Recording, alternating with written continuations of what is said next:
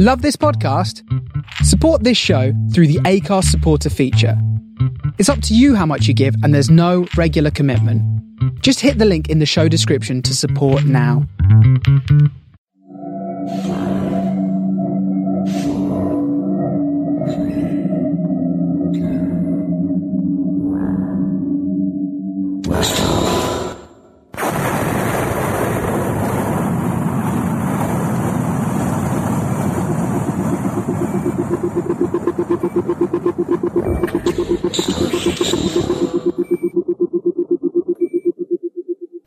This is the Starship Sofa. Everybody, welcome, hello, and welcome to show 231. I am your host, Tony C. Smith.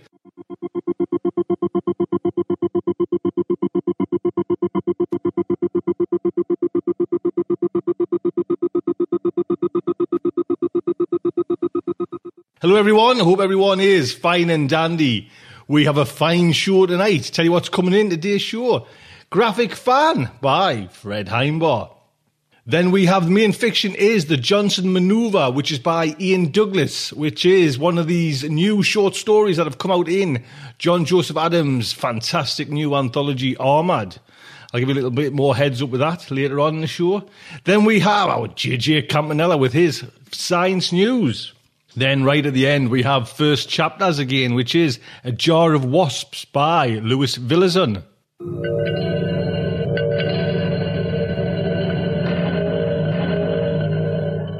So jumping straight into 231 of Starship Sofa, we have our very own Fred Heimbar with Graphic Fan. Fred, sir. Hello, Sofa people. It's Fred Heimbar, the Graphic Fan. And on behalf of all the peace-loving people of planet Earth, I bring you greetings. I can't wait to tell you about an ongoing series I found from Vertigo Press called The Unwritten. But before dessert, we've got to eat our vegetables. I'm going to start with a graphic novel that left me confusticated and bebothered. It's called The Death Ray, and it's by Daniel Clowes, and it's got lots of attention. It got reviewed by National Public Radio here in the United States, and it made Time Magazine's list of top 10 novels. And note, that's top 10 novels, not top 10 graphic novels of 2011. So I had to read it. The Death Ray is the story of a loser teen named Andy, who inherits a futuristic handheld weapon from his long-dead scientist dad. It's a ray gun, and it's curvy, and it's very retro-futuristic. At the prompting of his friend, Andy assumes the role of superhero, for a while anyway. Andy, however, lacks the imagination, or more to the point, the character, to pull off the role. But that doesn't stop him from offing a half dozen or so people over the course of his pointless, unhappy life. The death ray gun itself is not very remarkable. The people it destroys disappear without a trace. But any handgun is just as deadly as this death ray. All the death ray can really do for you is simplify the business of corpse disposal. The artwork of this graphic novel is crude in a calculating way. It contributes neatly to the overall sense of adolescent cluelessness and backwater squalor. The art, and the book as a whole, is a coherent artistic success, but I say that joylessly. As I read this book, I thought I didn't like it, and I still think that's the case, but I'm starting to doubt. I've noticed this story really got under my skin and stayed with me. That's always a sign that something potent is going on.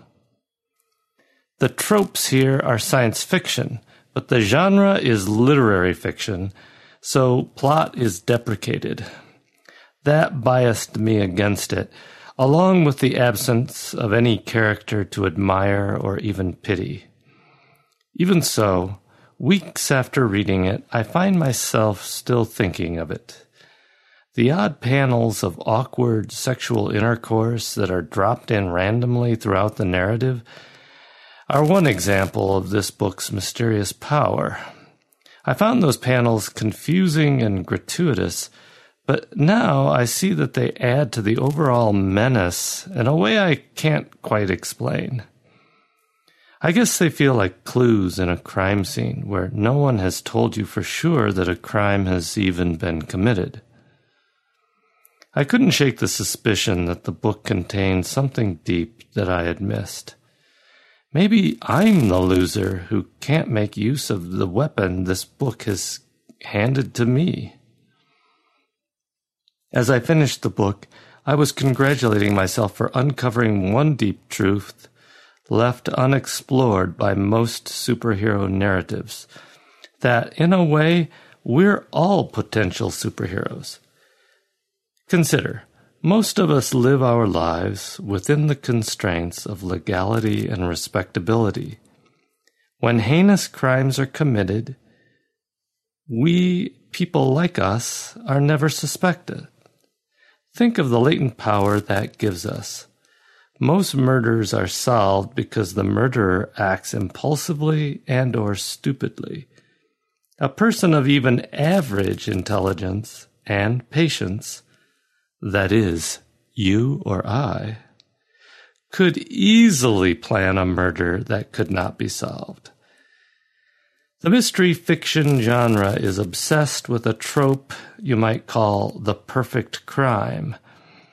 Making a crime perfect is completely unnecessary. A murder committed by you or I need not outwit Sherlock Holmes. He never existed. It merely needs to outwit whatever overworked, undermotivated gumshoe got assigned to the case. What I'm saying is, you or I possess the power to kill anyone we like with impunity.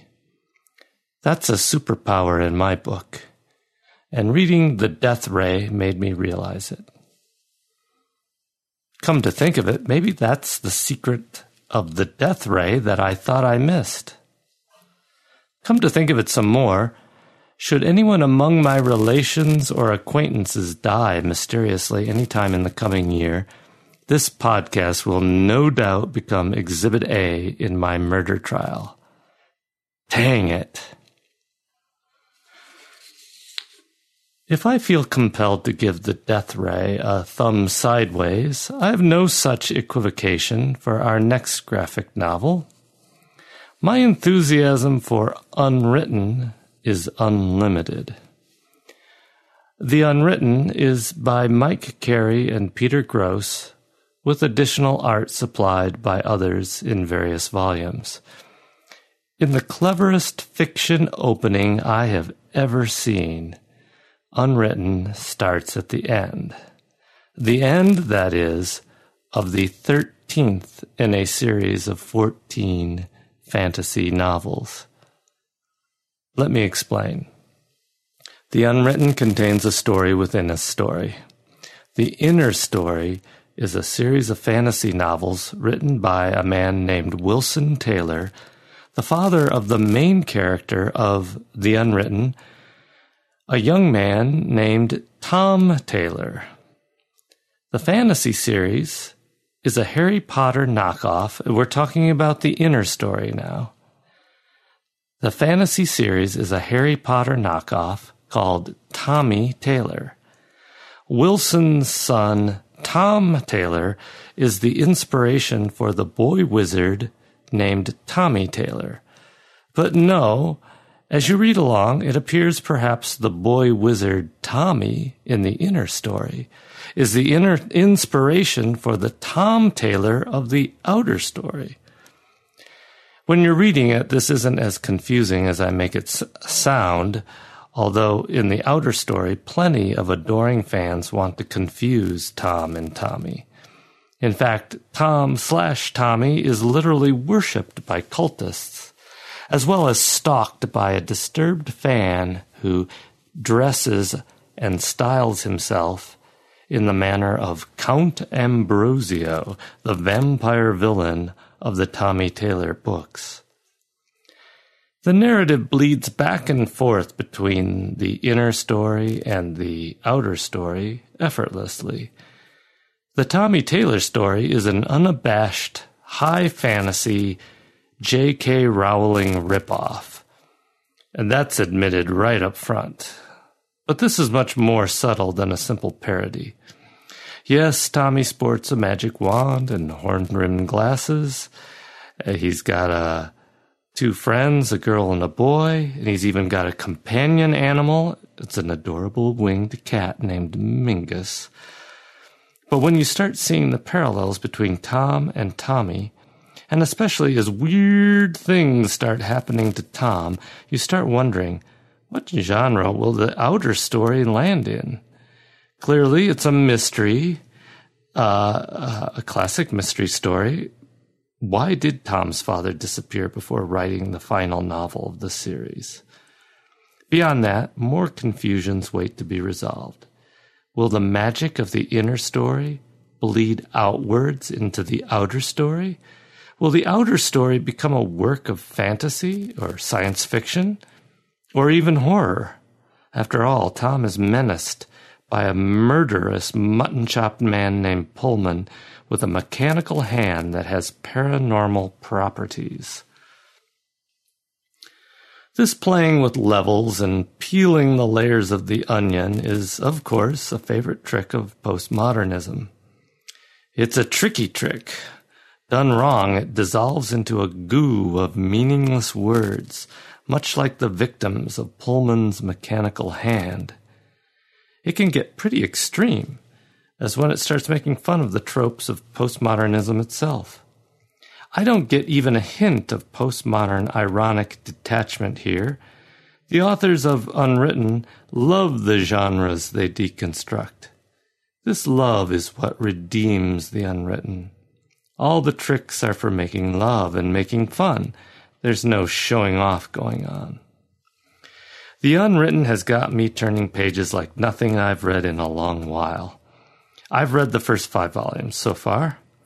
The 5th volume just came out a month or two ago, and Vertigo Press seems unlikely to stop turning the crank on such a successful series. The series is quite episodic, so I think they could milk this one for a long time. The various episodes allow for dramatic changes in visual styles, which keeps things interesting and makes possible the constant expansion of the list of artists. The Unwritten has a major theme, which is the way stories, or more precisely myths, control the world. And it stands ready to deconstruct and reconstruct every conceivable genre. So yeah, this could go on and on. I love the subplot with the Peter Cottontail character, who lives in the 100-acre woods and has a filthy mouth and an utterly ruthless hunger for revenge. I love the chapter that, out of the blue, turns the story into a choose-your-own-adventure. And you know, that's not a gimmick. You're left uncertain about the true story of Lizzie, Tom's female sidekick turned girlfriend, when you're done reading that chapter, the choose-your-own-adventure. And that uncertainty is exactly what the author wants. I love the way Frankenstein's monster shows up periodically to help us piece things together. And I'm loving the secret cabal of, but I've said too much. Read it and find out for yourself. A word of caution. Cuss words, bloody violence, and a couple of bedroom scenes puts this squarely in the grown-up category. Don't make the mistake I made of reading the first 6 pages of The Unwritten, hyping it up to your young kids, and then sheepishly telling them later that, no, they will not be allowed to read the comic that Daddy has fallen in love with. That's it for The Unwritten. This is the Graphic Fan saying, see you next time.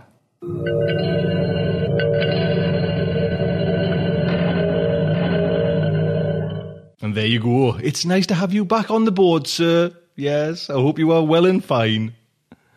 Next up is the main fiction, and it is The Johnson Manoeuvre by Ian Douglas. I'll give you a little heads up about Ian Douglas. Ian Douglas is the pseudonym of William H. Keith, the author of over 100 novels, mostly military SF and technical thrillers. His work includes the Marines in Space trilogy, Legacy, Heritage and Inheritance, written as Ian Douglas. Under the name of H.J. Riker, he wrote the long-running SEALs, the Warrior Breed series. More recently, he collaborated with author Stephen Kuntz on the best-selling spy thrillers in Deep Black series, Arctic Gold, Sea of Terror and Death Wave. Now, like I say, this story is in the new collection that's come out by John Joseph Adams, Armad, and it's out today. Well, it was out yesterday, which was the 23rd, so it's now there, available in all fine department stores, bookshops, and everywhere. I'll put a link on to John's site. You can come over and get it. I love John's pitch for the book. You know, it's like the tagline: Armad, part human, part machine, all soldier. Go on there. Other authors in there: Jack Campbell, Brandon Sanderson, Tanya Huff, Daniel H. Wilson, Alistair Reynolds, and Carrie Vaughan, amongst others. And if you go on to John's site, there's a couple of links there for other stories in this collection that are there on there. I know there's one on IO9 as well. I'll give you a little more about the anthology. John says, suit up, power on, lock and load. Just gets you going, doesn't it? Decades ago, Starship Troopers captivated readers with its vision of a future war in which powered armoured soldiers battle giant insects on a hostile alien planet. Today, with the success of Iron Man, Halo and Mech Warrior, and with real robotic exoskeletons just around the corner, the idea of superpowered combat armour and giant mecha has never been more exciting and relevant.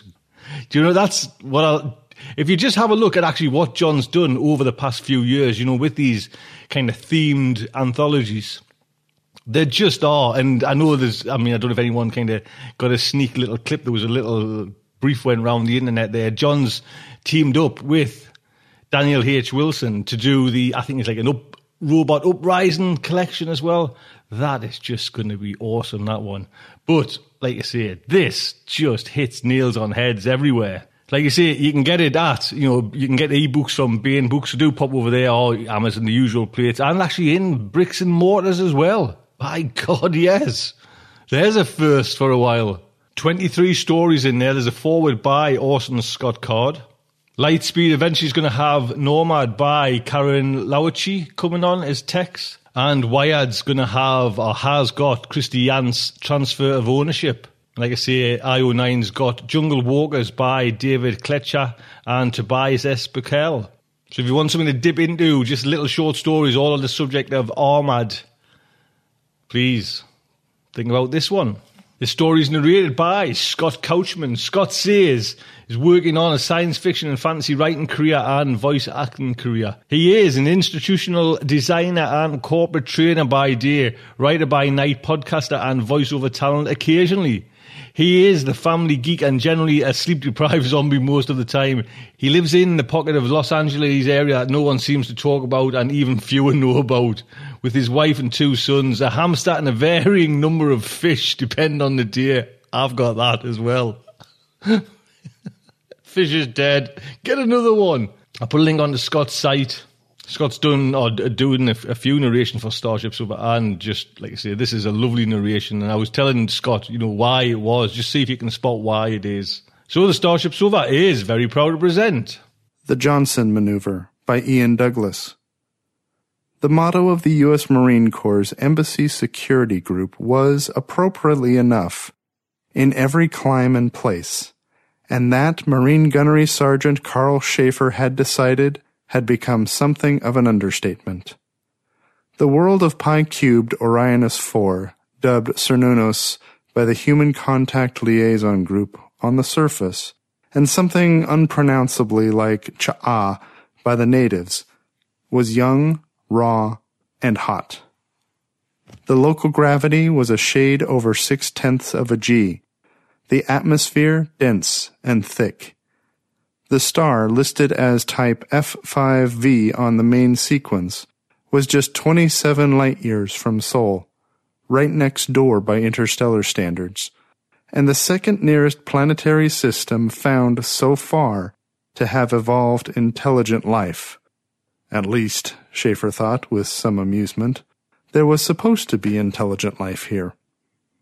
He'd had a number of encounters with the natives during the past few weeks, and he wasn't entirely certain that the xenosophontologists had gotten that part right. He was standing now on the parapets of the Earth-CL compound, looking out over the city of Karnon, low white domes and flat-roofed octagons. Columns of smoke were rising from several parts of the city now, and his helmet mics were picking up the usual chorus of deep fluting and disharmonic hoots and wailings that served as Cha'an language. The crowds were working themselves up to a frenzy. It might be another demonstration, but the Embassy Guard Marines had been warned that the rebels might attack. "You think they'll let us load up, Gunnery Sergeant?" Lance Corporal Carol Passerati asked him. Like Schaefer, she was in ceremonial dress armor, peacock bright in bronze, blue, red, and white. He couldn't see her face behind the opaque white visor. "It really sounds like they're building up to something big." "I know," he told her. "Hang tough. As long as they're still talking and the king crab still says it likes us, they shouldn't bother us." A crowd, a big one, was gathering at the main gate, chanting as they gesticulated with clenched multiple fists. He couldn't tell what they were saying, not without linking into the embassy's translation AI, but they didn't sound happy or friendly. "Yeah, but how can they tell if it does like us?" Passerati asked. "Beats me, Passerati. I guess when they knock down the gate, we'll know we've worn out our welcome." He turned away. "Stay sharp, Marine." "Aye, aye, Commander." Schaefer was a gunnery sergeant, a non-commissioned officer, but as head of the Marine Security Attachment assigned to the Pi-cubed Orionis IV Embassy, he held one of the very few enlisted billets in the Corps where an NCO could hold the title of Commander. He had 10 enlisted Marines under his command. His boss was the embassy's RSO, a civilian federal agent named Warner, an unpleasant piece of work. He locked through into the embassy building and pulled off his helmet. The atmosphere outside was almost breathable, but there was too much sulfur dioxide from the young planet's numerous volcanic vents for human health. You could get by with a breather mask and goggles here, but Marine guards outside wore their Class A armor, which filtered out the SO2 and reduced the high O2 partial pressure to Earth normal. After a moment's pause, he accessed his in-head circuitry and opened up a private communications channel. "Mr. Warner? Schaefer," he said. "I need a word, please." "I'm awfully busy, Commander," Warner's nasal voice shot back. "Can it wait?" "No, sir, but it's short. I need your authorization to go weapons live." "That will not be necessary, Commander." "Excuse me, sir, but I feel it is. A large crowd is gathering outside, and it sounds like they're working themselves into attack mode." "They've never attacked us before. We don't know what attack mode for them would be." "All I'm asking for, sir, is authorization to lock and load, just in case." There was a long hesitation on the other end. Then Warner's voice said, "Come on, then." The office of the embassy's regional security officer, the RSO, was Spartan but high-tech. Surveillance monitors covered the walls from deck to overhead, and Reginald Warner was ensconced within a desk that had more in common with the cockpit of a VA-90 Demon Wrath than a piece of office furniture. Several screens showed different views of the mob at the front gate. The main view wall, however, was dominated by the startlingly deep purple cyclopean eye of Ng'Gra'ol, the senior administrator to the Ekcha'a hierarchy's chief. Call it the King's Prime Minister. Its name and title were displayed in English at the top of the screen. "This," Warner said to the being, speaking into a microphone on his desk, "is the leader of our security guard here at the embassy, Commander Schaefer." Schaefer heard in the background the computer-rendered blend of warbling hooting and glottal-stopped consonants that was the translation of what the RSO had just said. When they stopped, the being on the screen replied with some warbling of its own. "I respect you and what you represent." The consecutive translations scrolled up the right-hand side of the view wall, accompanied by the flat voice of the embassy's AI as it spoke. "May long you hold fast to your females. May long you be known to be prosperous." "Say thank you," Warner said in a harsh whisper, when Schaefer didn't immediately respond. "Thank you," he told the image. He knew better than to add "sir." Hierarchy administrators were drones, sexless and landless, and sex-based honorifics could be misunderstood, but not powerless. The hierarchy's ruler, was also a drone. Having drones in charge was the only way the Ekcha'a could have anything like a government without bull male legislators slaughtering one another on the floor of the Executive Congress over minor legal disagreements. "Commander Schaefer," Warner added, "seems to feel that the situation outside the gate is extremely serious.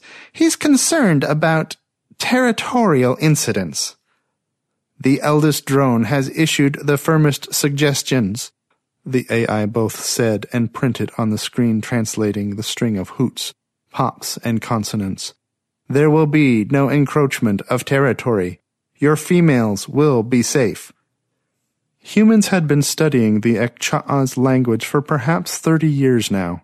Vocabulary, grammar, and inflection all were now well understood, and translation in either direction was not a problem.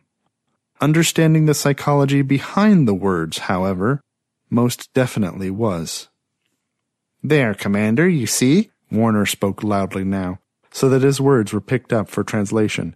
"The eldest drone has assured us of our safety." "Sir," Schaefer said, "I still think it would be a good idea to—" "No!" He shouted the word, cutting Schaefer off. Then he continued in a calmer voice. "No, Commander.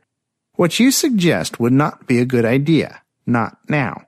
The Ekcha'a set great store in a martial appearance, but we do not want any unfortunate incidents, do we?" Meaning, Schaefer thought, we can carry laser rifles but not the batteries to charge them. He doesn't trust us.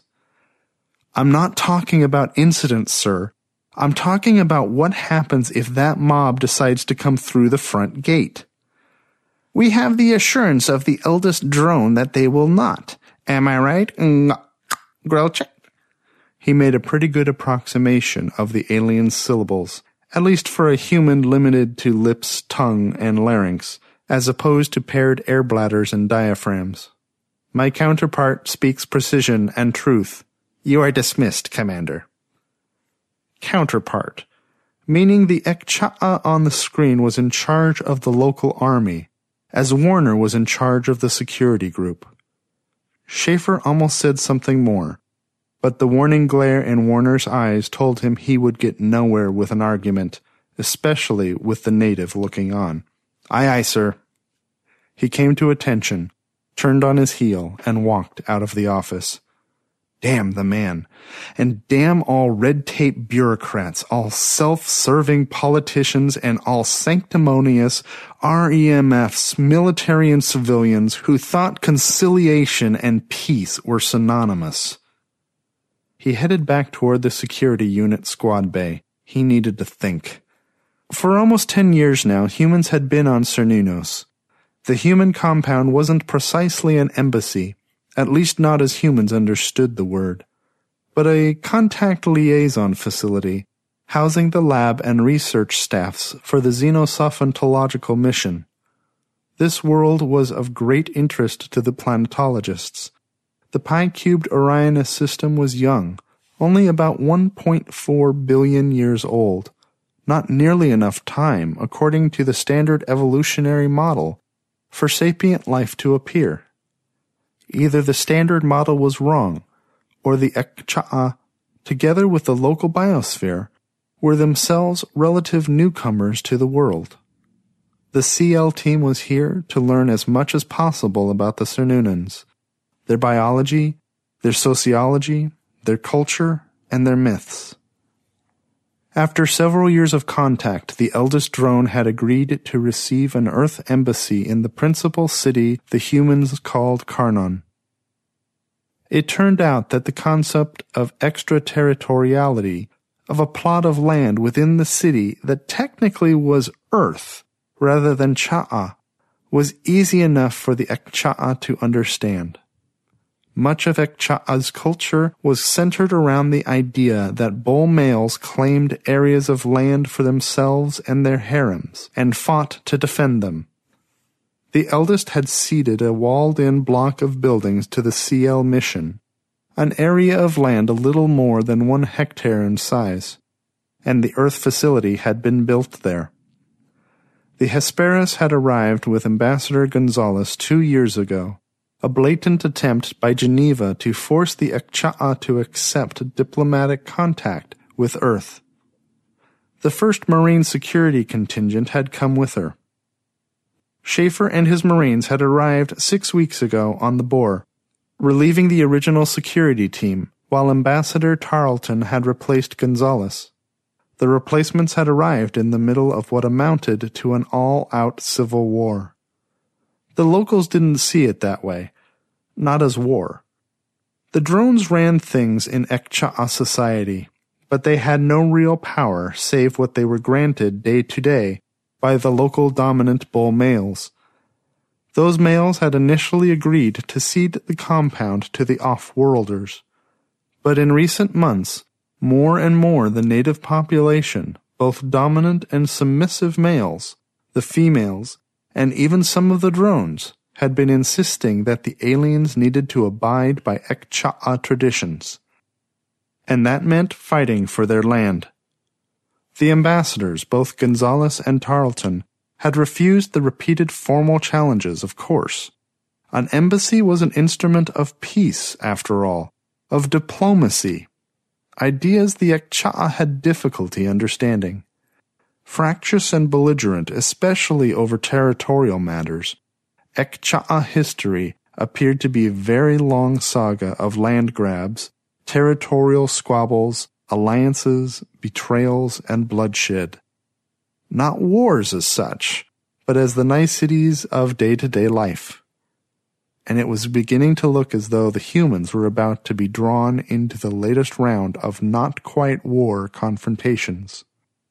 The drone council that served as this world's government had so far resisted demands that the off-worlders play along, claiming that humans were not true males, that they didn't understand how Ekcha'a thought, and so were exempt from the need to claim and fight for land.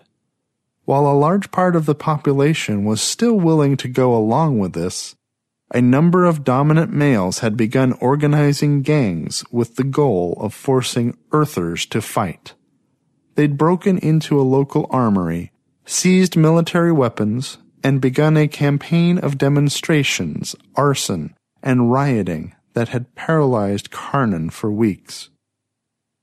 From their point of view, it wasn't as though it was war. Schaefer didn't trust the drones.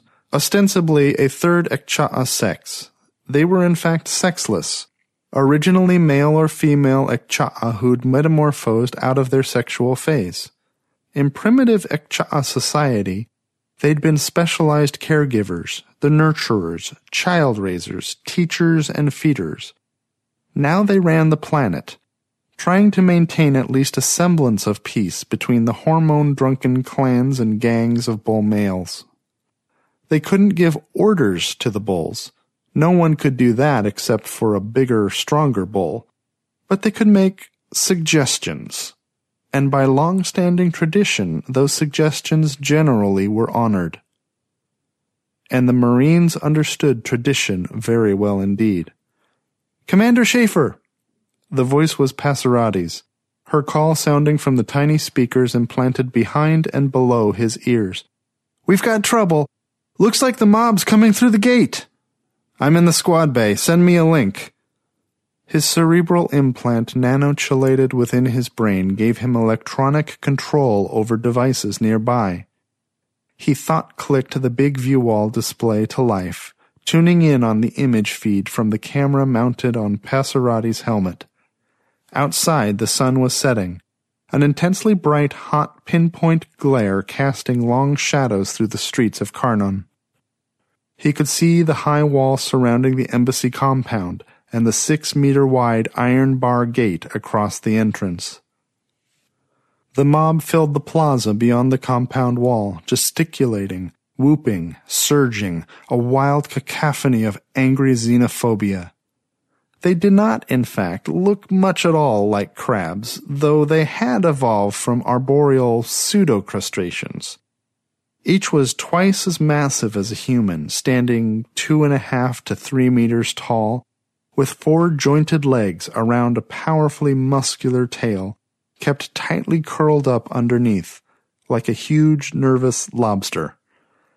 Possessing both internal and external skeletons, they were sheathed in armor like overlapping strips of hardened leather. 4 thick-muscled arms grew evenly spaced around what generously might be called the head, a recessed bowl on the upper end of the highly flexible torso, protecting a single small and armor-enclosed eye, deeply buried to protect it from the hot local sun. The feeding pouch was located somewhere beneath the thorax. 4 slits further down the body allowed it to breathe as well as speak.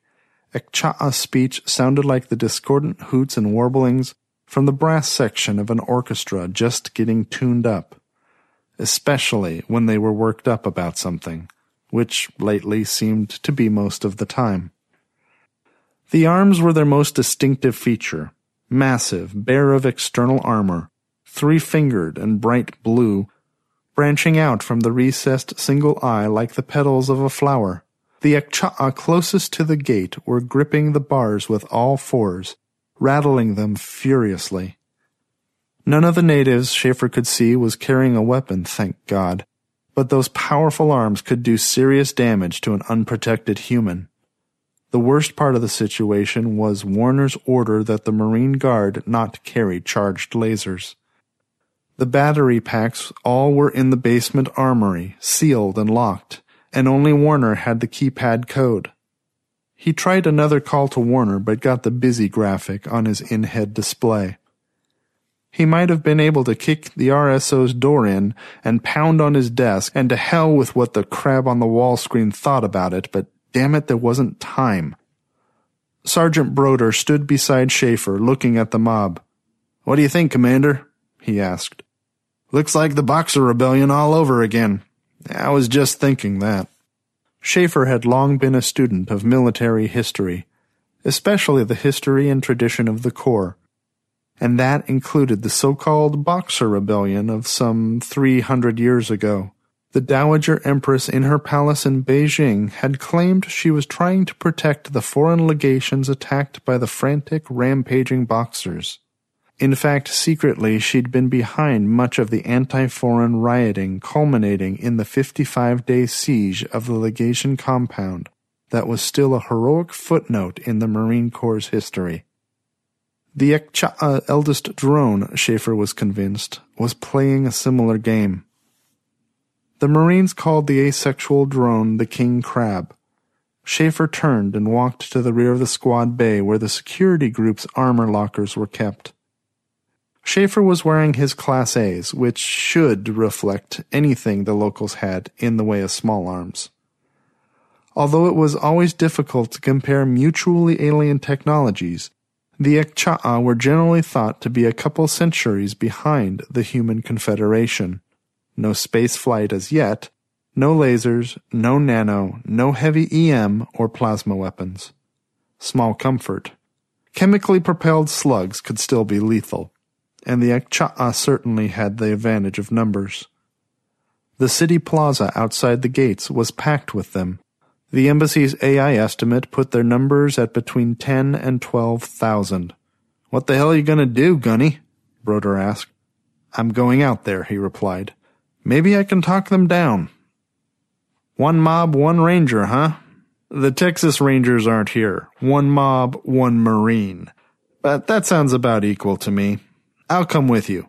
No, Schaefer said. He was already wearing dress armor, and the heavy combat stuff was locked away with the laser power packs. He would have to content himself with a fresh armor power unit and a meta jump pack, both of which nestled into the curve at the small of his back, the nanoactive surfaces melding with his armor and interfacing with it.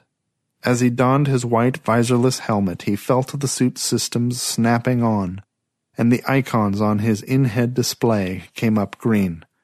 Damn it, Gunny, you can't go out there alone.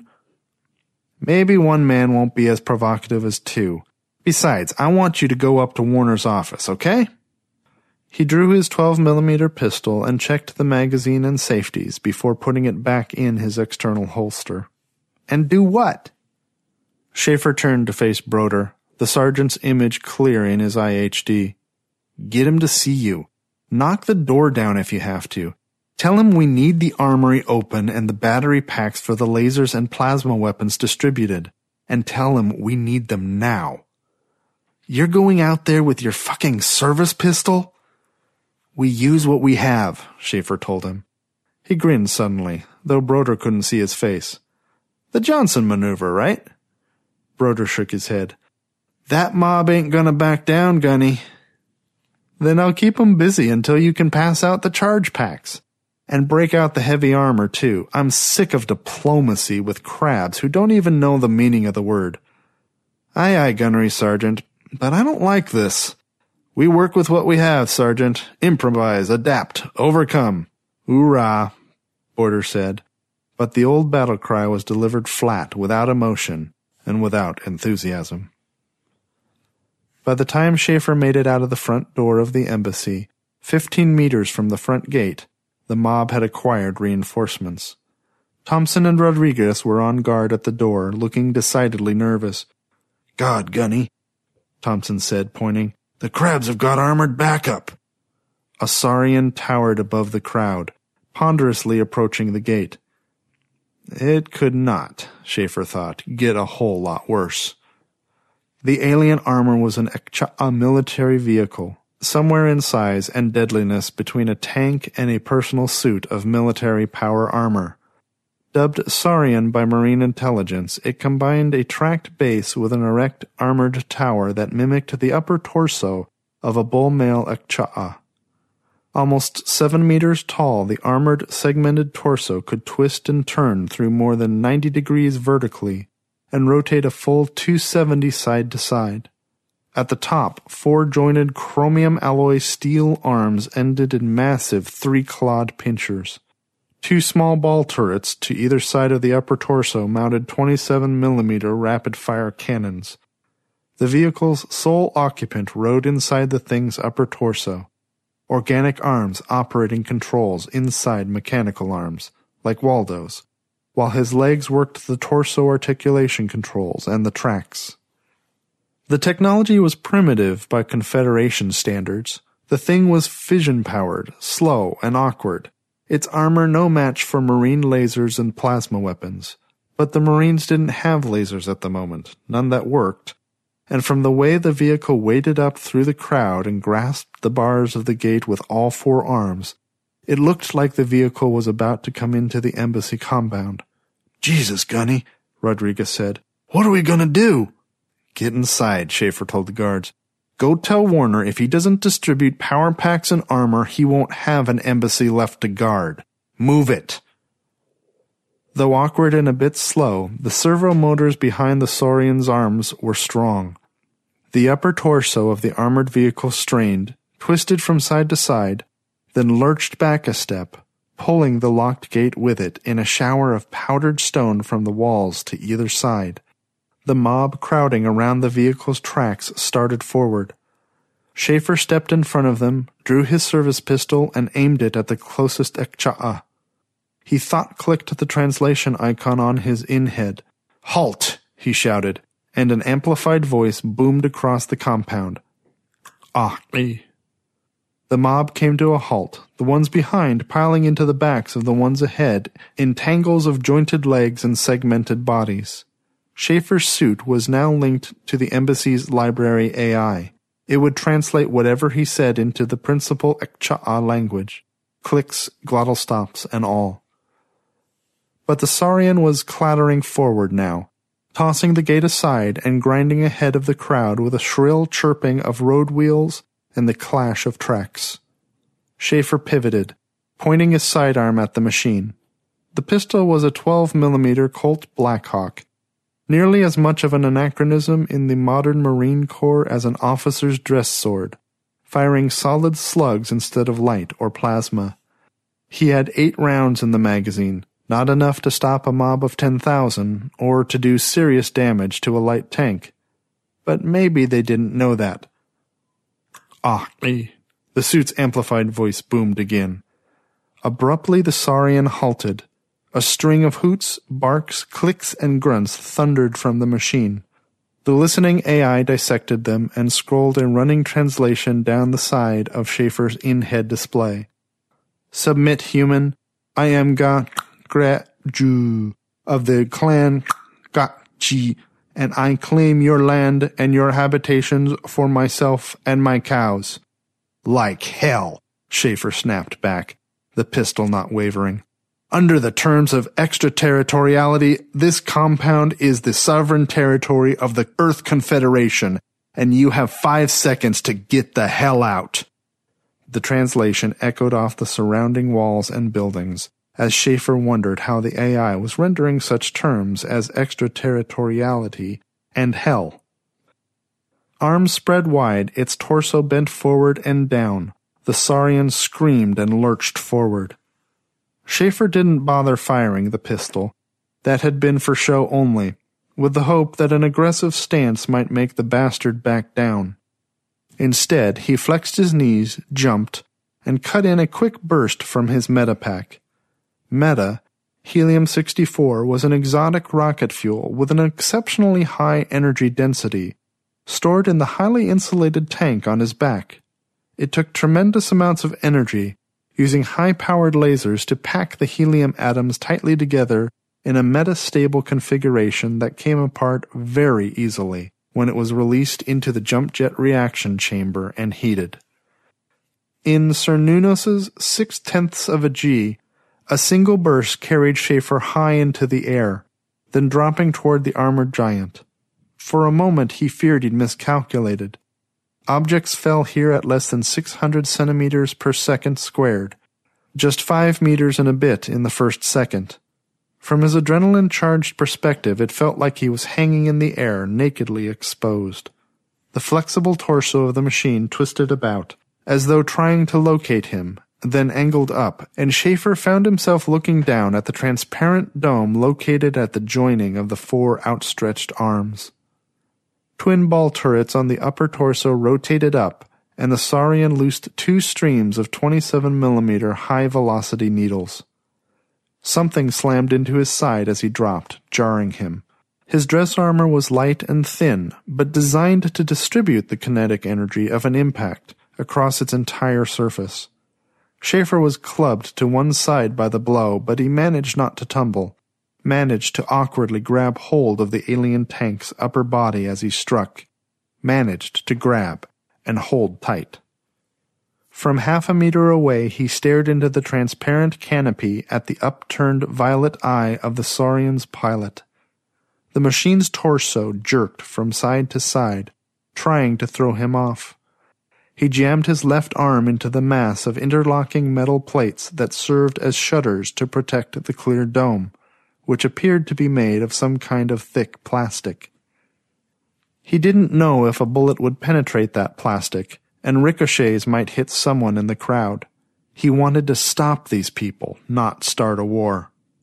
Reversing the pistol in his right hand, Schaefer brought the butt down hammer hard against the dome. The force of the blow jarred him to his shoulder despite his armor's dissipation of the energy, and the driver on the other side of the plastic flinched, but it didn't look like he'd even scratched the bubble's surface. He swung again, striking hard, and again, and again. The machine was frantic, twisting, turning, and trying to clod him with his arms. A chirping sounded in Schaefer's ear, an alarm triggered by his armor's radar, and he let go, dropping onto the tank chassis as one massive mechanical fist whipped past his head and slammed into the bubble. Another arm tried to reach him, but he swarmed up the twisting torso once more, using the segmented armor plates as hand and footholds.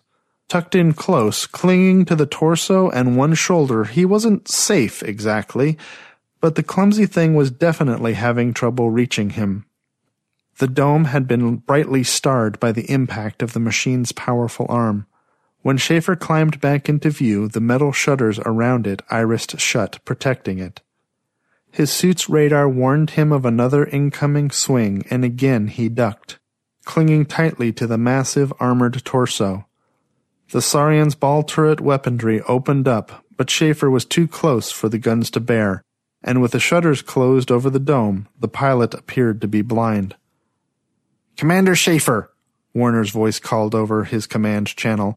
"What the hell do you think you're doing?" The Saurian snapped its torso left and right. He held on. "Having a discussion with the locals," he replied, spacing his words between attempts to shrug him off. "Sir." "You can't stop that thing by yourself." "Tradition. Sir, duty." He could hear the AI translating, but that didn't matter. "Your duty is to obey my orders, Gunnery Sergeant." "My duty is to protect my people and civilian personnel." "Sir." "It'll kill you."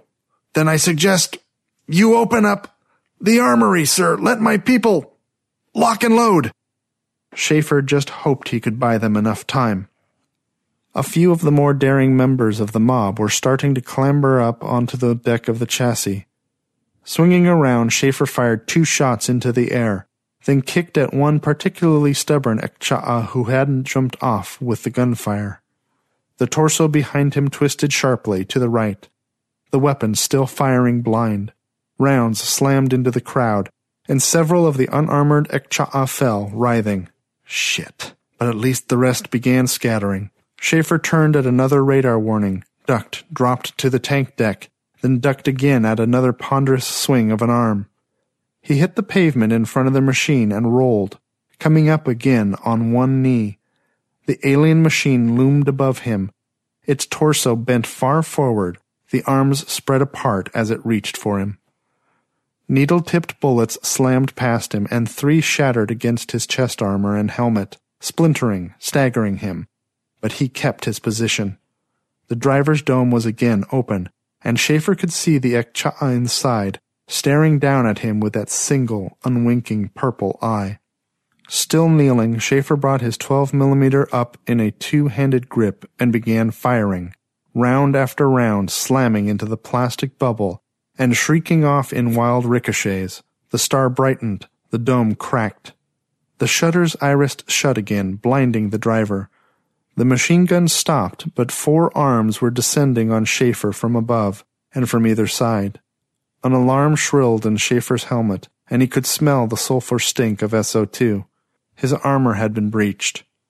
Again, Schaefer triggered his jump jets, sailing up and onto the Saurian's forward deck, then clambering once more up the sharply bent torso.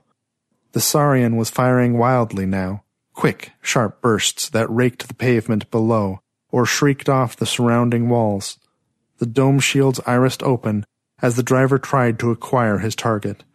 Schaefer rammed his left fist down into the movable armor plates, freezing them, while pointing the pistol directly at the driver's eye. "You can do what you like to each other," he shouted, "but this ground is mine." For emphasis, he slammed the butt of his pistol against the cracked plastic again, and this time he felt it actually give a bit beneath the blow. He pressed the muzzle of his sidearm against the plastic. "Get this damn thing off my perimeter!" For long seconds, Marine and Ekcha'a warriors stared at one another. 2 arms started to move, and Schaefer said, "Don't!" The armored plates surrounding the damaged bubble tightened against his arm, straining. "I said don't!" If worst came to unthinkable worst, Schaefer had one final card to play. If he released his metatank, slapped its nano-seal surface against the tank chassis deck and switched off the insulation circuit, It would explode within a minute or so as the helium-64 heated up. He didn't want to do that unless he had to. He wouldn't be able to control the explosion, and the Saurian, he remembered, was powered by a small plutonium reactor inside the chassis. The detonating meta would not only take out the Ekcha'a armor and a large number of the crowd, it would also scatter an unknown amount of radioactive plutonium across the heart of the city. Back down, you hormone-happy bastard, he thought. Back down! The pressure on his arm relaxed, and the Saurian began backing up. Schaefer jumped off the front of the vehicle as it continued to back, one track skirt scraping against a gatepost with a shower of stone fragments. The crowd behind it began backing up as well, uncertain, and when they collided with unmoving members of the mob behind, they began panicking. Schaefer stepped forward, following the armored vehicle, keeping his pistol steadily pointed at the driver. He halted at the gateway. The crowd continued to disperse. The armored Saurian stood there for a moment longer, and Schaefer was uncomfortably aware that the machine's turrets both were aimed directly at him. His armor had deflected everything those weapons had thrown at him so far, but it couldn't render him invulnerable. Another sustained volley might well deliver more kinetic energy than his dress armor could handle. His side and chest were aching, now that he could think about it, from the earlier impacts. Perhaps worst of all, the digital counter on the side of his pistol now read 0. He'd expended all of his rounds moments ago, and the weapon was empty. The machine raised all 4 arms, moving them in a complex gesture. And then it turned on its tracks and rumbled away across the plaza. "Your actions," Warner told him in his office later, "were, how shall I put it, somewhat unorthodox." "Yes, sir." Schaefer stood at attention in front of Warner's high-tech desk. He'd been summoned here immediately after the incident, fully expecting to be chewed a new one. Damn bureaucrats. Warner studied him for a moment, his head propped on thumb and extended forefinger. "Tell me, Commander, just what made you think you could stop that vehicle yourself, with a pistol of all things?" "Core tradition, sir." "Tradition. Commander Schaefer, there is nothing in Marine Corps tradition." "Excuse me, sir, but there is."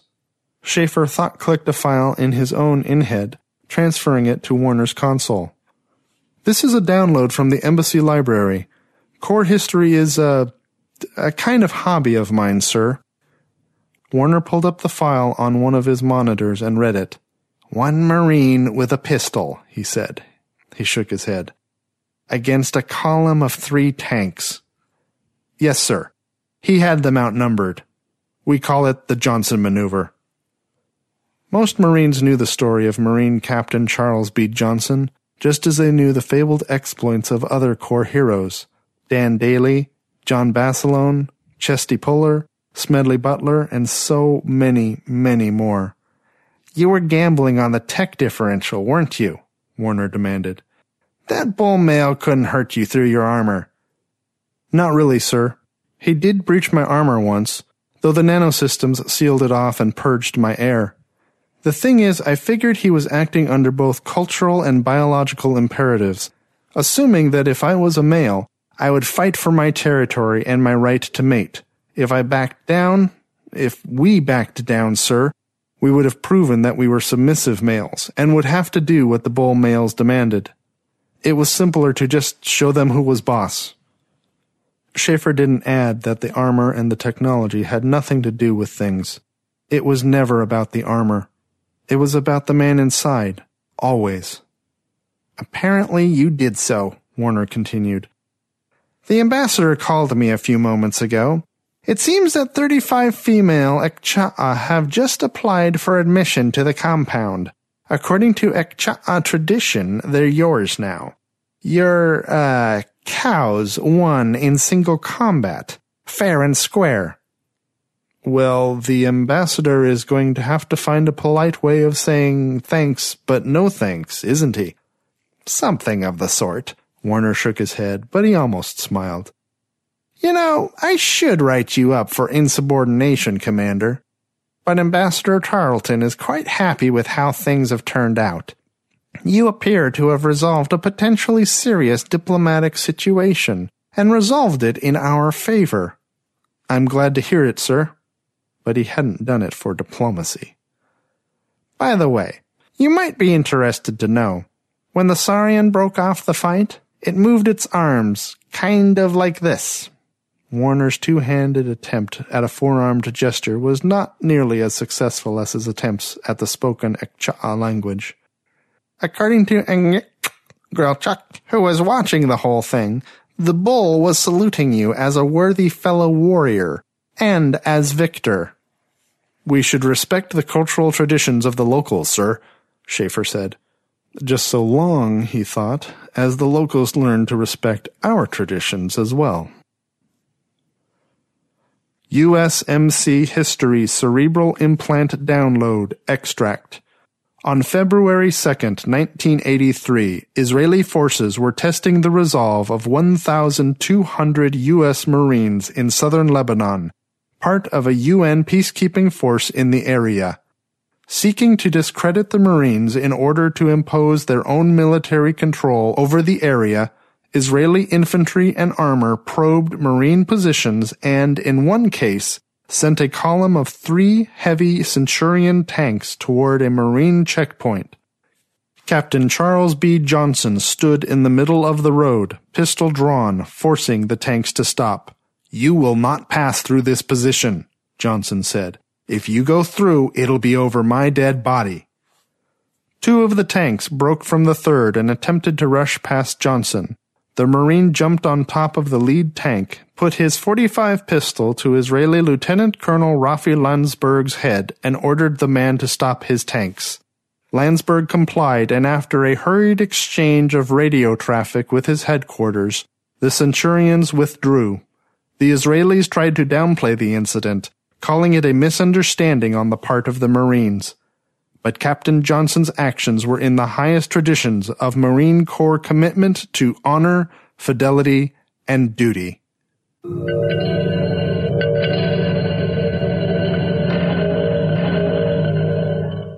There you go. Don't forget, copyright is Ian Douglas. Ian and Scott, thank you very much. John, thank you, sir.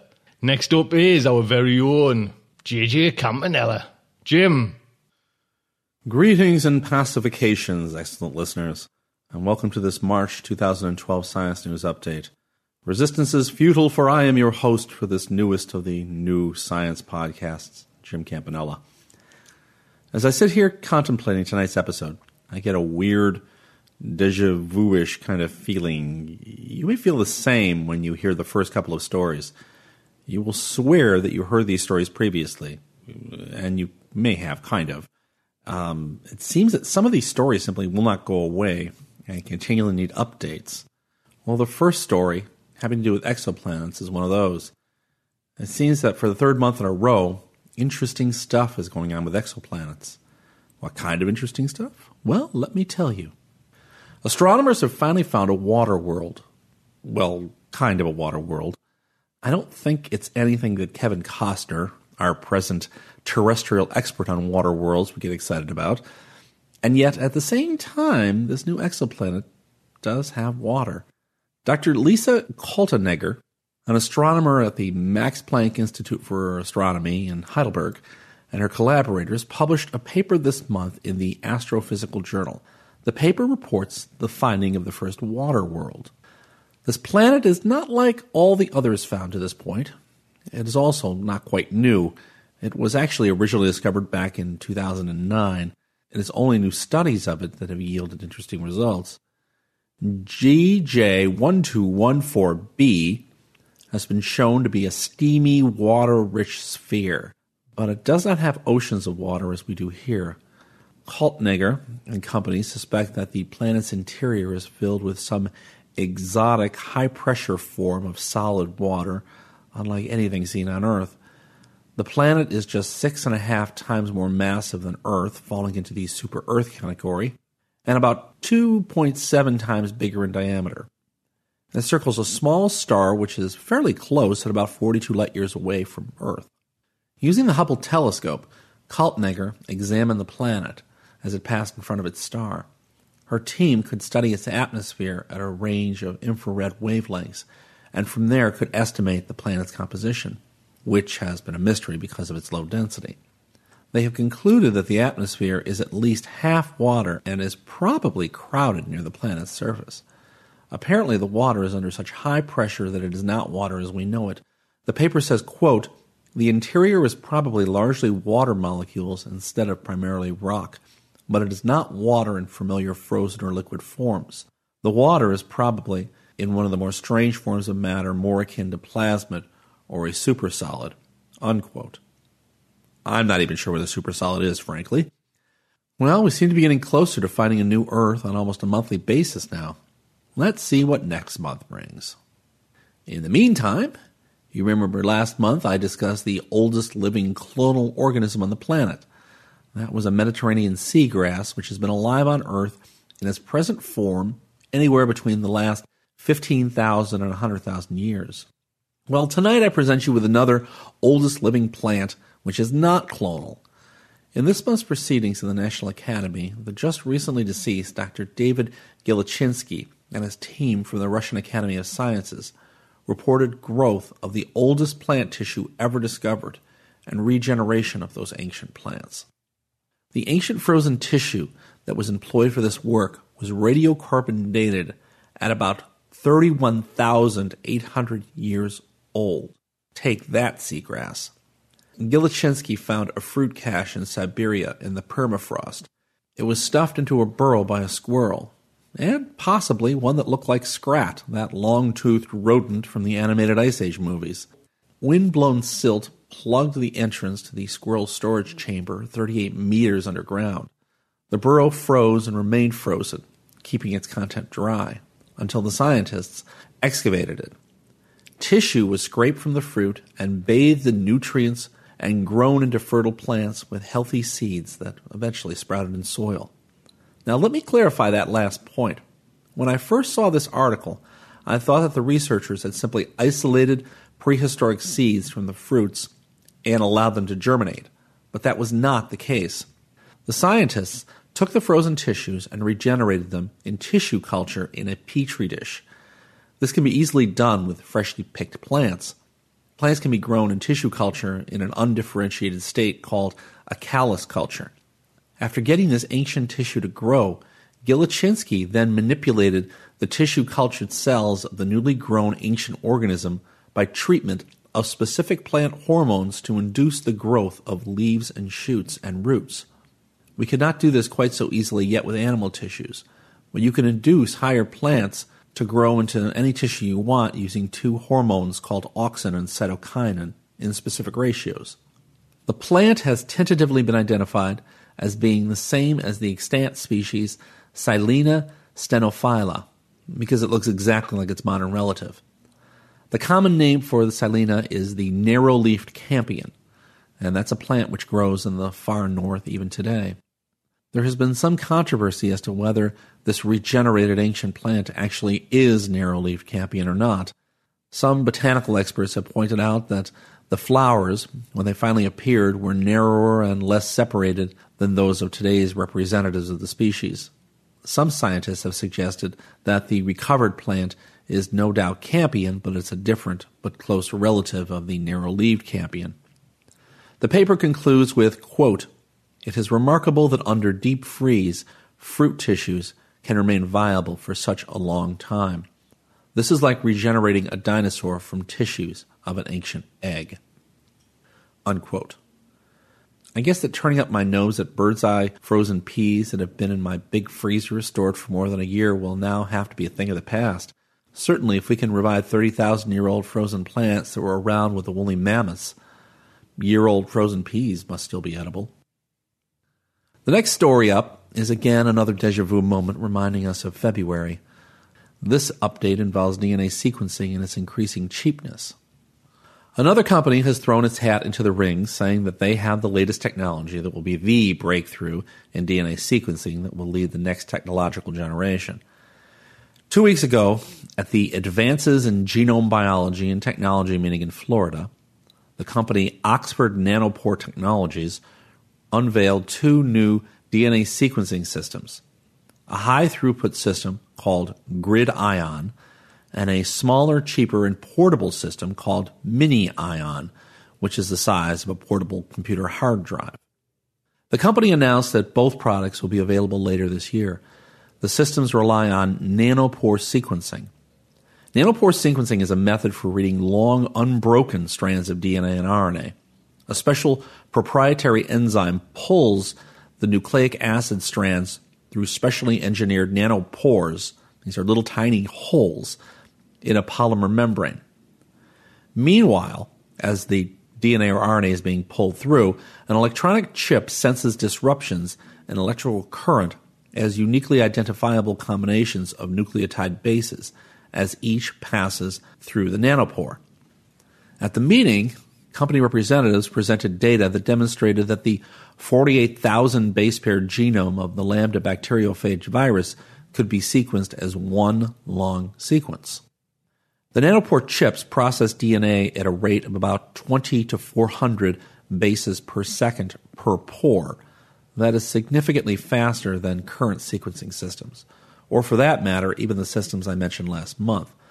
The reason it's so much faster is that you can actually sequence a whole series of strands, hundreds, maybe even thousands of strands in parallel. Parallel sequencing gives you immense power. Unfortunately, the system does have a high rate of error of about 4%.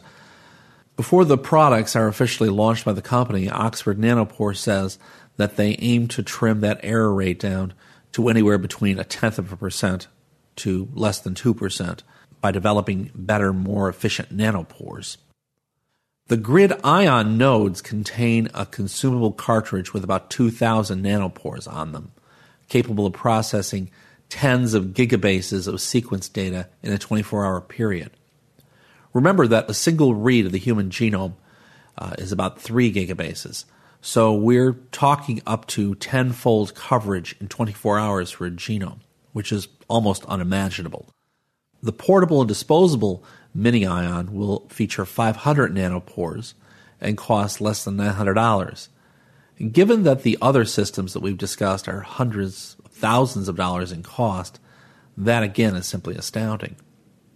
While the company has not priced the full-size GridION unit yet, it expects that the cost per genome sequenced will be competitive with other systems.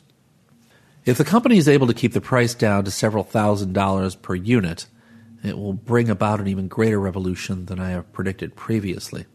Such affordable technology could transform diagnostic medicine. Imagine not just sequencing somebody's genome. If they are ill with an infection, imagine being able to scan patients using this cheap sequencing technology and immediately seeing what viruses or bacteria that they are infected with. It could completely change the world of medicine. At the conference, the reps for Oxford Nanopore said that by 2013 they hope to sequence an entire human genome in just 15 minutes. They said that it will require 20 of their GridION units running in parallel, equipped with 8,000 nanopores each. But they insist that it can be done. Having cut my teeth on the old-fashioned system of sequencing, I cannot even imagine that speed. Given such a system as Oxford describes, you could sequence 96 human genomes a day. Welcome to the future, ladies and gents. It has arrived with bells on. Speaking of the future being here, there is a report out of February's annual meeting of the American Association for the Advancement of Science in Vancouver that will blow some of you away.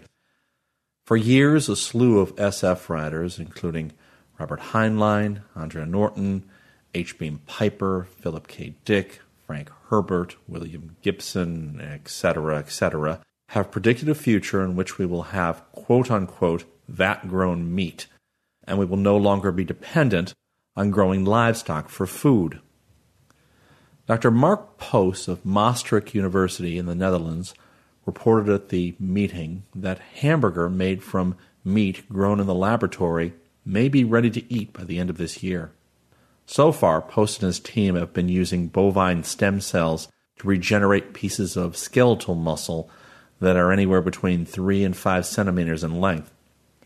Those tissues seem to be healthy and sterile and edible. In his presentation, Post cited a growing global demand for meat and the massive environmental costs of raising livestock. He said, quote, "We need to get alternatives," unquote. Post seems to think that with adequate funding, lab-grown meat products may be commercially available in grocery stores near you in the next 10 years. The next story is completely unrelated to anything we have discussed previously in this podcast. In fact, the next story is so completely out there that I have never even considered the possibility of what I'm about to tell you. For a moment, let's talk about the concept of a crystal. We all kind of know what a crystal is. We know that salt is a crystal of sodium chloride and that diamonds are crystals of carbon. But what is a crystal? And why is there a difference between a diamond and a chunk of coal, which are both made of the exact same thing?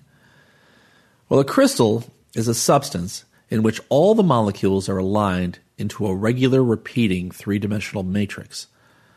Most substances have molecules higgledy-piggledy all over the place in three-dimensional space, with no regularity in their structure.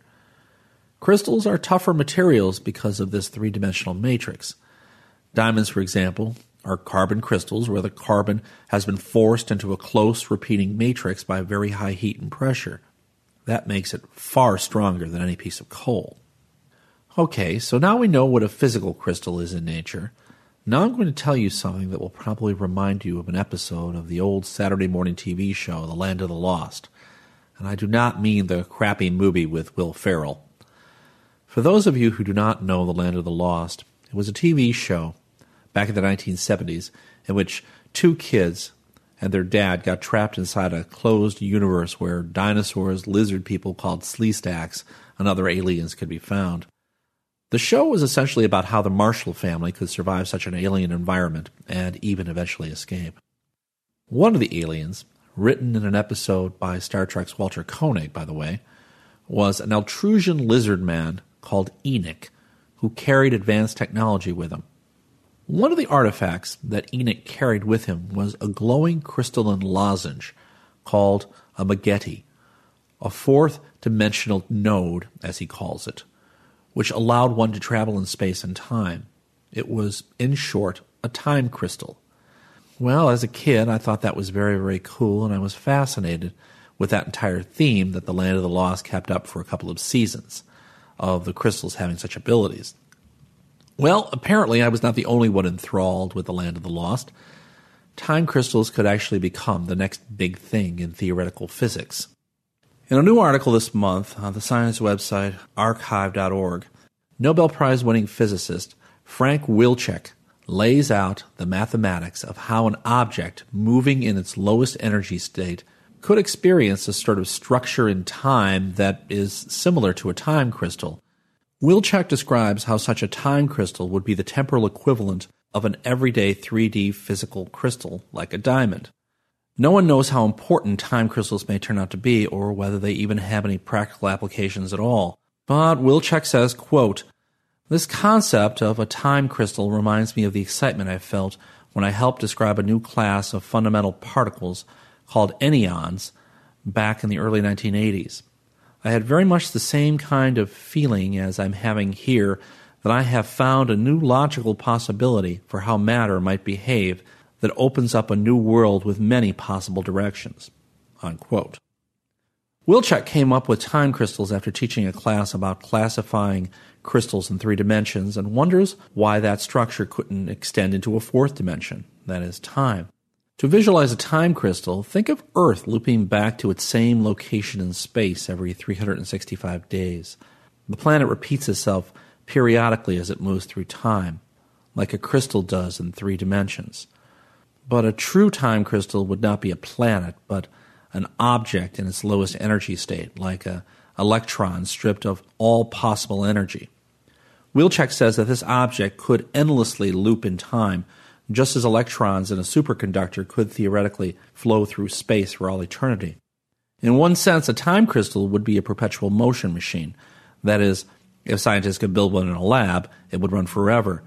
And it wouldn't violate the second law of thermodynamics because the crystal would be in its lowest energy state, and you couldn't actually get any energy extracted from it. As if time crystals are not weird enough, we'll check once to extend the concept into imaginary time, a theoretical concept of the fourth dimension that runs in a different direction than the one people experience. I won't even try to understand that one. All I know about imaginary time is that it involves what you plan on getting done on a Saturday morning until real life starts to interfere. The last story of the night involves alcohol. I suspect that many famous authors, including Raymond Chandler, James Joyce, F. Scott Fitzgerald, Ernest Hemingway, Dylan Thomas, William Faulkner, Edgar Allan Poe, and Hunter S. Thompson, would just laugh at the next story and simply say, duh, although I suspect they would probably say that in a much more literary manner. So what is this alcoholic story? In the journal Consciousness and Cognition, an article that was published at the end of January by Dr. Jennifer Wiley and colleagues at the University of Illinois, suggests that, quote, a composer or artist may indeed find creative benefits from intoxication, unquote. Yes, Dr. Wiley and company have found evidence that drinking alcohol may start creative juices flowing and help you to solve creative problems. Research subjects who drank themselves tipsy solved more problems demanding verbal resourcefulness in less time than sober volunteers did. In the study, 20 social drinkers watched an animated movie. The volunteers then drank enough of a vodka cranberry drink to reach an average peak alcohol blood level of 0.075%. That is just below the current 0.08% cutoff for legal intoxication in the U.S. Another 20 social drinkers watched the same movie without drinking. Volunteers in both groups then completed a creative problem-solving task. For each of 15 items, subjects saw 3 words. For example, moon, flash, and spot. Then they had to think of a 4th word that would form a phrase with each of those first words, such as light, moonlight, flashlight, spotlight. On average, participants at peak intoxication solved about 9 problems correctly, versus approximately 6 winners for the sober group. It took an average of about 11.5 seconds for intoxicated participants to generate a correct solution, compared to 15.2 seconds for sober volunteers. Both groups performed comparably on the test before the study began.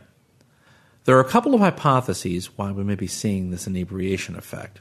The paper suggests that intoxication may aid verbal creativity, partly by lowering the ability to control one's thoughts. It also may be that intoxicated individuals become less afraid to make mistakes in their tasks after drinking. That could be another possible creativity booster. And I have to admit personally, if I was not deathly afraid of becoming dependent on alcohol as part of the actual process of writing, I would try it. I have noticed that in social drinking situations, my verbal output in conversation does go up, and that I often have insights while thinking aloud that I may not have had otherwise. When I was a student working on my doctorate, I remember many a pleasant Friday afternoon at the unofficial end of the work week when my very British thesis advisor would have a lab meeting in his office, which included a very large bottle of wine that had been chilling there in his fridge all day. My fellow students and postdocs used that time to loosen up and discuss our experiments from the week. Those meetings almost always resulted in a better understanding of what we were observing. I'm not sure that would have been the case under completely sober conditions. However, it just seems to me that you have to be very careful once that magic genie has been let out of the bottle. It's far too easy to get to the point where the magic no longer works, no matter how much more alcohol you imbibe. Well, that's all for me for now. As always, take care. If you plan on writing and imbibing at the same time, then do so in a most careful manner, and I hope I've inspired some of you. Until next time, this is Jim Campanella.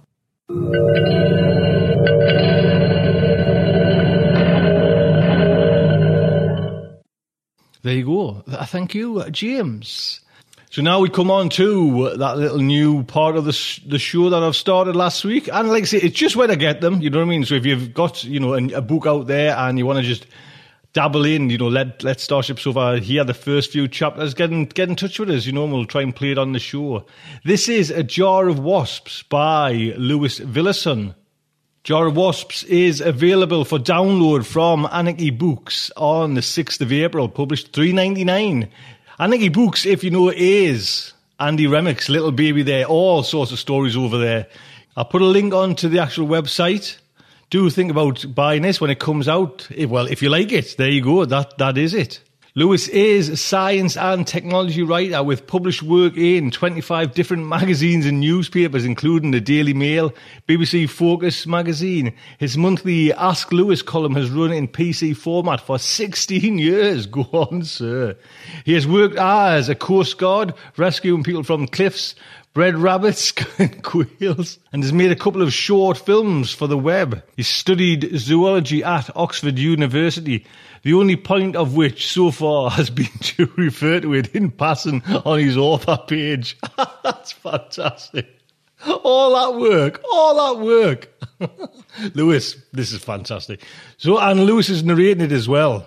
So the Starship Sofa is very proud to present the first few chapters of A Jar of Wasps by Lewis Villazon. Suppose you're standing on top of a volcano. Suppose the volcano is erupting. You're stood there on a hillside and there's a couple of cubic kilometres of magma underneath you waiting to come out. What happens next depends on what kind of magma it is. Really runny magma, that stuff just kind of oozes out, like pus from a weeping sore. If you're choosing a volcano to stand on, this would be the one. I'm thinking Mauna Loa here, or Kilauea. Toasty, but undramatic. Down from that would be the magma that has some silica in it.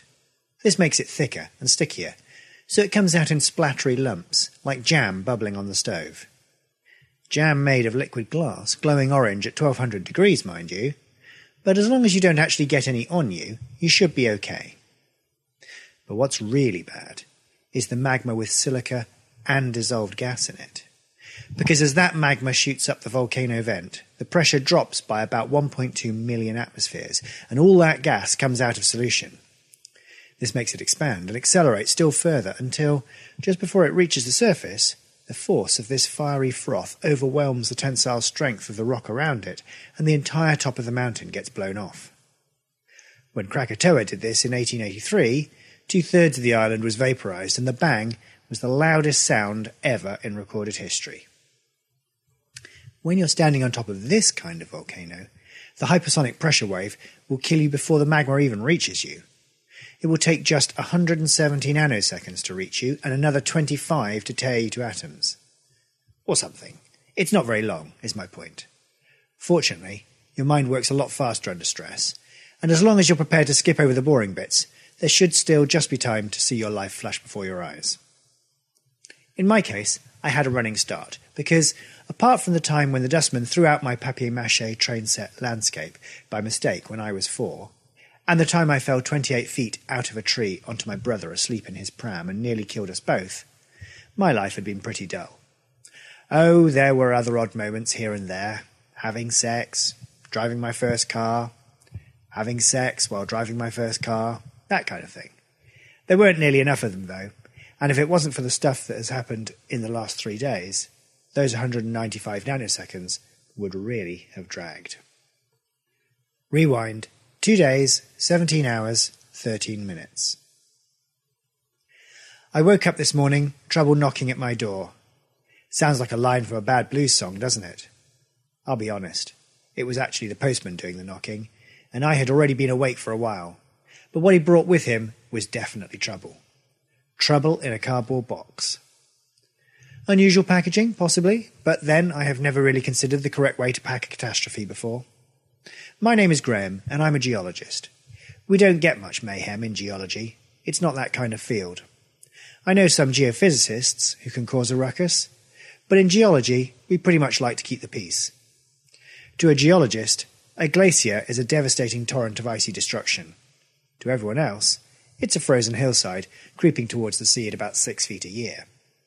If something exciting happens more than once every 100 million years, we have to sit down and breathe into a paper bag. When the postman came a-knocking, I was lying in bed, too cold and bored and dejected to do anything more constructive than lie on my stomach and watch a single woodlouse crawling along the edge of the skirting board. The clock said 10:00, but that's clocks for you. Always pushing their sanctimonious little message. You're late. You said you'd get up an hour ago and you were late then. You're always late. You're a late, lazy, useless oaf who is never on time, and especially not now. That's what my clock says to me anyway, but then it's got problems of its own. Not a proper digital clock, you see. No LCD display. Just a big Rolodex of all the digits and a little motor to flip them over. Or not flip them over in this case, because my clock long ago stripped all the teeth off its little cogs from constantly nagging me, and now it always says 10:00. The fact that it was more or less right this morning was just making its behaviour all the more insufferable. It was actually 12 minutes past 10, according to my wristwatch, and I was definitely late.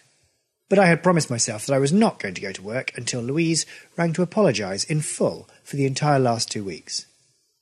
There would be all sorts of minor bureaucratic hell to pay if she didn't hurry up and do that soon, but nothing that anyone but me and my line manager would ever notice. They couldn't fire me without acknowledging that my unauthorised absence had cost the company somehow. And this would be tantamount to admitting that I was useful. They'd never do that. The HR department at Nordic ProVentura prided itself on its despise and conquer approach. I held my breath to ward off the sudden draft and threw back the covers. I had slept in my pants in a fit of pique. I was cold and tacky with my own sweat and grime. I would normally be wearing my old Berserk T-shirt, but that had gone along with Louise, and I refused to replace it, despite her. The door knocker clattered again. I pulled on last night's jeans and a scratchy black jumper and negotiated the stairs in a Fibonacci series of 1, 1, 2, 3, and finally the last 5 steps in a single leap onto the uneven tile floor of the hall. Through the frosted glass pane in the front door, I could see a figure in a day-glow orange jacket holding a clipboard. I brushed my hair with my fingers and quickly rehearsed my indignant defence that I invariably spent Thursday mornings barefoot. Then I opened the door. The postman handed me a large box and slapped the clipboard on the top. This was stupid, because I couldn't sign the delivery note while I was holding the box in both hands. But perhaps he was getting me back for keeping him waiting on the doorstep. I set the box down in the hall and wrote "uninspected" on the note next to the bit which said, "I confirm that the goods have arrived intact and in good condition," just to annoy him. "Here you go," I said, handing it back to the postman. "Cheers," he said, in a way that conveyed the opposite. I shut the door and carried the box into the sitting room. It seemed very large for a "let me come back, what was I thinking" present. I fetched a vegetable knife from the kitchen and slit through the packing tape across the lid. Inside were a lot of scrunched-up balls of what appeared to be pages torn from a telephone directory. Beneath this layer was a large cloth bundle. As I lifted the bundle out of the box, I could see that it was made of white toweling material. Growing increasingly exasperated, I unwrapped the cloth. In the middle of what was now quite plainly a bath towel lay a greenish-grey ovoid lump. The surface looked a little rough, and there were small white flecks encrusting it. I picked it up, and it felt cold and hard and heavy. It was about the size of a modest Easter egg. It weighed about 2 kilograms. "Well, on the face of it," I said to myself, "it would appear that Louise is trying to win back your heart with a fucking stone." I was trying to stay calm, but there was no denying the disappointment. I emptied out the rest of the Yellow Pages packing balls. There was no card, no letter, not so much as a post-it note to hint at why she thought I might want this. Why does everyone do that? "You're a geologist, you must really like stones. Here, have some gravel." Louise worked at Software Warehouse, but I didn't go round sending her HX disks all the time. Perhaps that's where I've been going wrong. I'll call her at work and make a nuisance of myself just to annoy her. I dialed customer services. She'd always refused to give me her direct line. The phone rang twice, and then there were some high-pitched clicks and whistles. I was just beginning to think that I had dialed the Dolphinarium by mistake, when there was a brief silence, and then someone answered. "Good morning, Software Warehouse. Gavin speaking. How can I help you?" The mantra was chanted as a single long word. "Ah, yes. Good morning. This is Graham Trevennan. Can I speak to Louise Ballantyne, please? Do you have your customer account number?" What? Not to hand, no. What's your postcode? Look, I'm really not sure. House number? 17, but why? Is that Mr. Trevennan? That's right, I just told you that.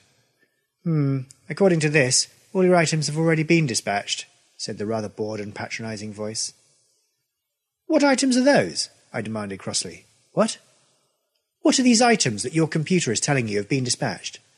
Let me check. There aren't any items, are there? Louise has just told you to fob me off with any old crap. There was an uncomfortable silence. Look, I said, this isn't your fight. Just put me through to her.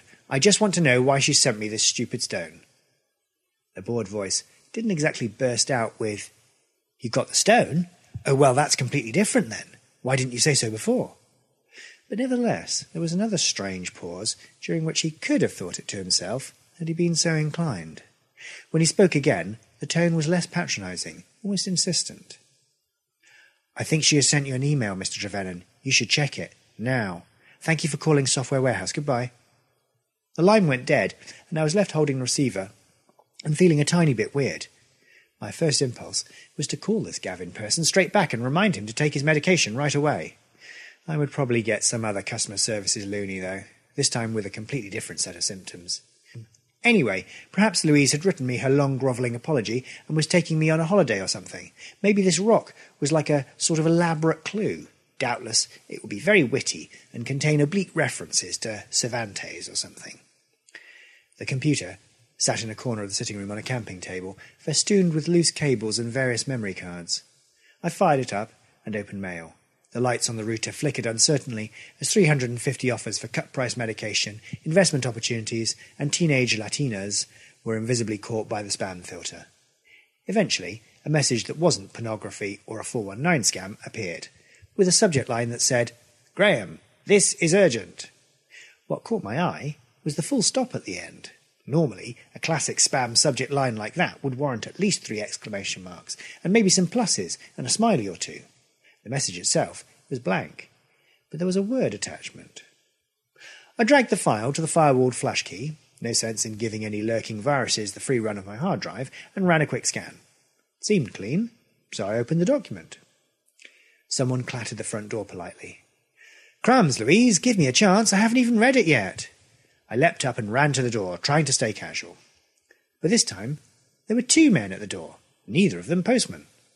One was 50-something, with a rather square, jowly face, immaculately groomed black hair flecked with grey, and small, steel-rimmed glasses.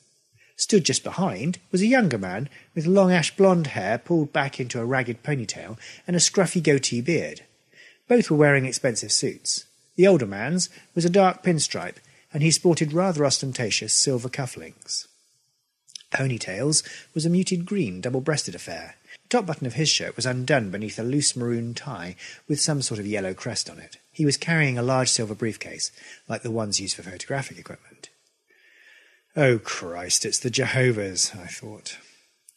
Good morning, sir, began the one with the cufflinks. He had an American accent of some sort, or maybe Canadian. We rent commercial premises not far from here, and a package arrived today in the mail that we think belongs to you. Maybe you also received one that should have gone to us. Oh, right. Thank goodness for that. I thought you were the God Squad. I did get a weird parcel this morning. I was just wondering what to do with it. What was my one, then? What was in it? I haven't opened your package, so I couldn't tell you what's in it, sir, said Cufflinks, in a humorously polite tone of voice. Right. No, of course you haven't, I said, feeling rather told off. You'd better come in while I fetch yours. I left the door open and walked back into the sitting room, suddenly feeling self-conscious about my half-dressed state again. I'm afraid I did open yours, I called over my shoulder as I wrapped the stone egg back up in its towel and scooped up all the loose bits of packing. After all, it was addressed to me. I stopped in my tracks as the beginning of an inkling trickled down my spine. The postman had asked me to sign for the parcel, and my name had already been typed in the space next to my signature. If it had just been misaddressed, how did it also have my name on it? Hang on a second, I said, turning round. Are you sure this parcel is yours? I mean, can you tell me what's in it, for a start? As I looked up, I saw Ponytail come into the room. He put the briefcase down and reached into his jacket. When he withdrew his hand, it was holding something that looked alarmingly like a gun. He didn't wave it. He pointed it straight at me, and the way he held it made it quite clear that here was a man who had held that gun in a lot of similar situations before.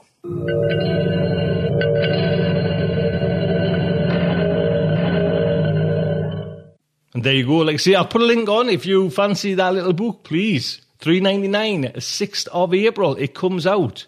Well, that is today's show. I hope you've enjoyed it. I certainly have. Until next week, just like to say, good night from me.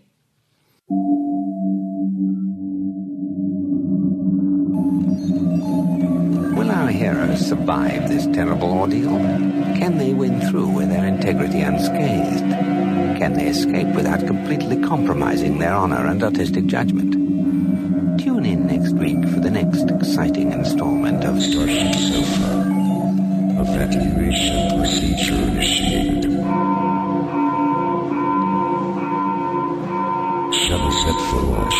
Airlock will be opened in 3, 2, 1.